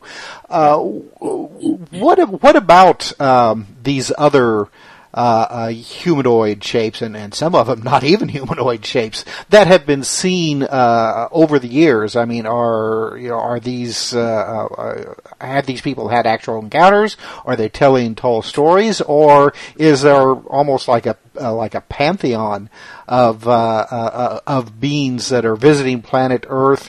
Almost are we like kind of like a cosmic Disneyland almost, and and everybody's got a ticket and wanting to get here. Well, that's a good one, because our planet Earth is known all around different parts of our universal galaxies around here. That's how I can tell you from what I've studied out in space too, on the ships, knowing this from their past. This Earth is called a resource planet, even before the humans, let's say, got on it enough.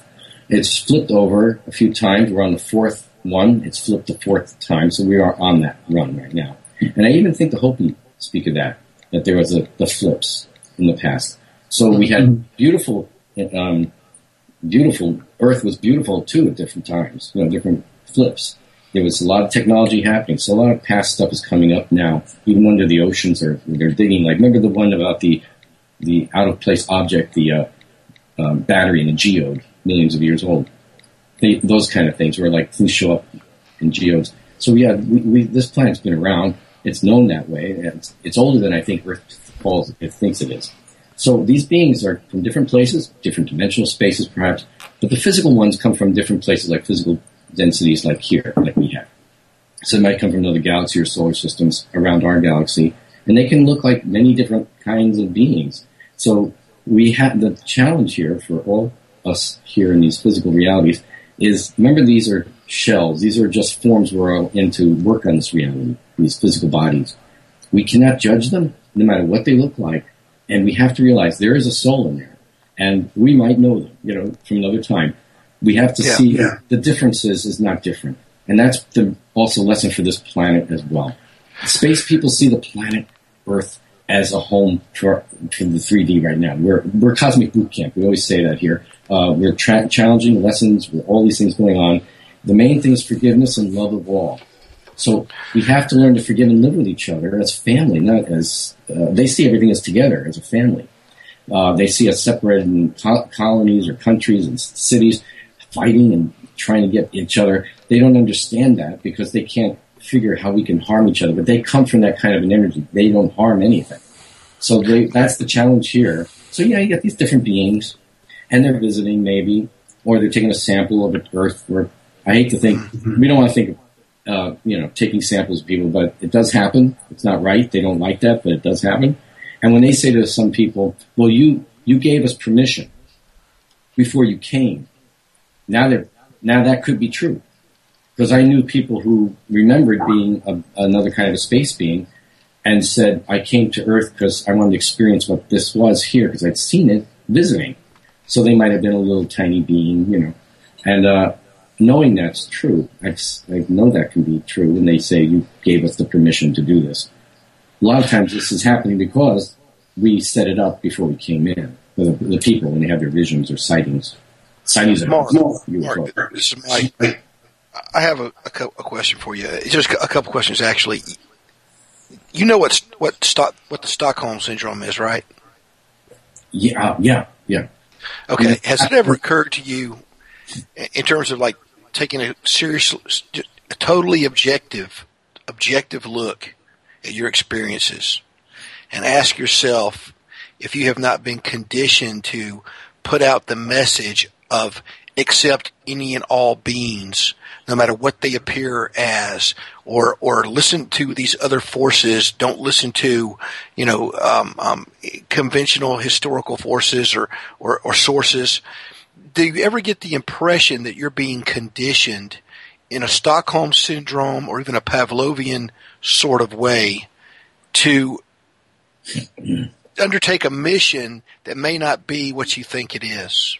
Interesting. I would say no, because when I was even a child and I would talk with them, they would say, now, not everyone is like all of us and where you come from. So they always said, be careful.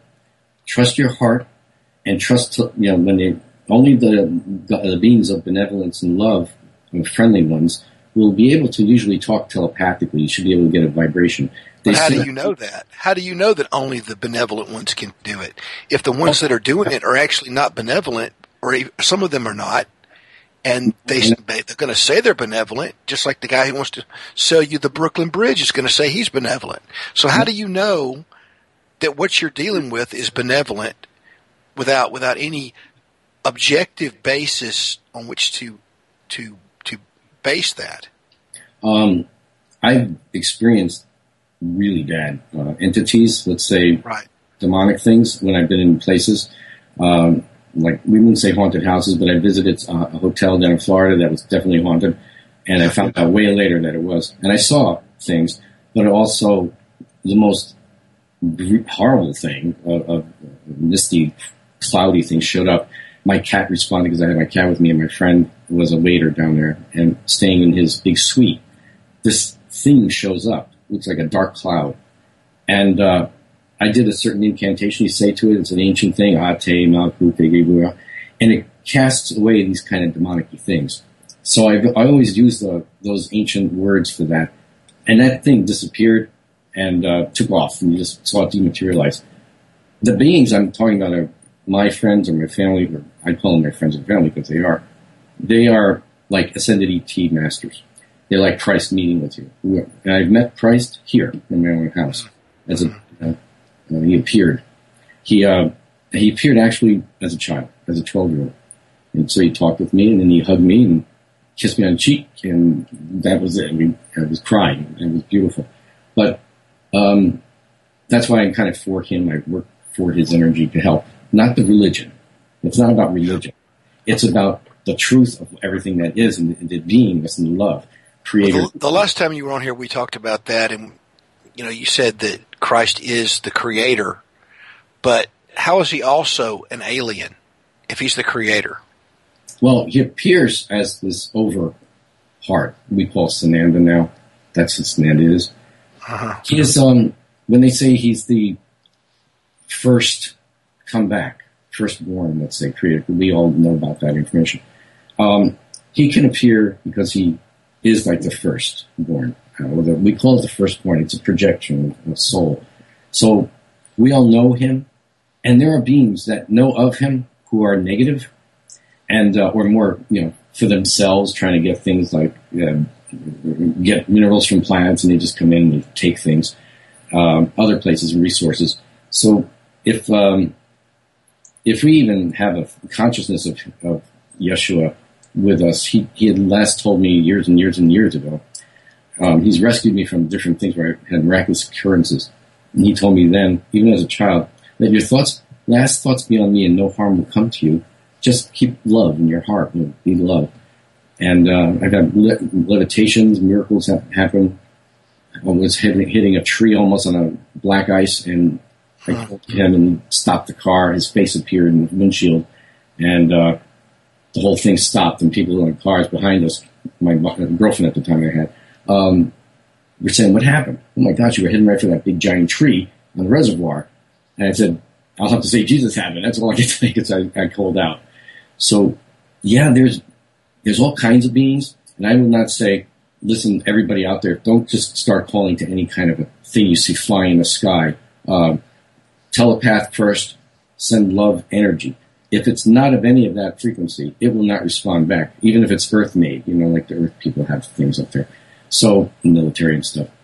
The crews had warned me to tell people way back, when I was 10, to tell people, do not look at any kind of a craft up in the sky that looks like it's dark red, really dark red. They said that comes from another area, and it's usually those grays or something. But at the time they told me, I asked them if they knew the beings that Betty Hill met when I was 12 years old, at 11 years old or so, and they said, we know of them, but we don't work with them. And they said, don't think of them. This is, I'm 11 years old. They said, don't think of them, and those types will not come towards you. So this comes into the drawing, again, what we draw, we think. We draw, we think towards us. And so I tell people that too, because I had friends that were abducted. They're now passed on, but they were abducted by these beings, had babies missing and everything. And they were in their head, over the house with a blue energy beam in the backyard, saying, come on, it's okay. Come out to see this. We're here in the light. And she knew the blue beam. So she says, she started yelling at them with her mind and out loud in her mouth, yelling in her house and saying telepathically, get out of here, get the hell out of here. And she started calling on angels and Christ and other beings. So they disappeared. So there are benevolent and there are scientific and there's all kinds. So it's not just go out and look at anything and yeah, there's all kinds of beings, and the one that can look really scary is actually very friendly. But it's still not to go running over to visit these beings. You wait till you're kind of called by them in a sense. They will not. Yeah, I don't want people to just go out and pay spaceships if they're flying around. I call with the words they gave me in the ancient times. These are ancient words, but I use those that they gave me. They're on my website. And what's the source of those words? Well, when I'm on the ship, where I was on the ship, even before I came here, I knew some of the words. And when I would go out on those, let's say, soul travel, when I'm going out there, I see patterns of frequencies and different things. You see many different things. But the words that we use, especially Adonai Vas Superagus, is a very sacred thing. It's a blessings and light of your infinite radiant creator. It's a blessing, actually. So what language is that in? Space. I don't know. We would have to say ancient space, but Adonai is used here on Earth. Probably a long time ago. That means Lord. Yeah.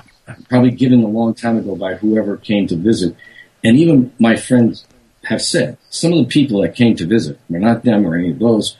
They were more Earth-type physical beings that needed things from the Earth at the time, but they knew that they could be passed off as gods, and so they took on the role to utilize what they needed. So not everything was always of the, all for one. It was maybe they needed something here, and they manipulated ancient people too. So the crew that my friends that we deal with, they don't like that. There's other beings out there that say they're not supposed to do that. Just be benevolent with them, but you can help them. But they come to those who they said all the space beings out there who are friendly, godlike, or let's say master teachers, if they have friends who came to form a life down here for now, or if they projected an aspect of their own over self that came down to be a soul, to have a life here to learn and help, there's people out there that are that way. And so their own self beings, their own crews, or let's say friends that they remember from the other side, from ancient times, will come to them in the spaceship to get assigned. That's how I went through it. It's only my own self and friends that come to work with me. I've seen other beings, and I've drawn them, but I took them off my website. I had other illustrations. I didn't want people to think that these beings that look odd or strange or cat-like, insect-like, or anything are my ones I deal with. These are just beings I knew I've met, even while I was in out-of-body travels. I've met them on these other levels of space, who are also teachers, so they're nice beings. But when they start projecting those pictures onto other things that has to do with me, I said, oh, no. Because I drew some pictures for James Carmen's movie, The Hidden Hand, so he can have other types of benevolent aliens. But these are actually beings I've met.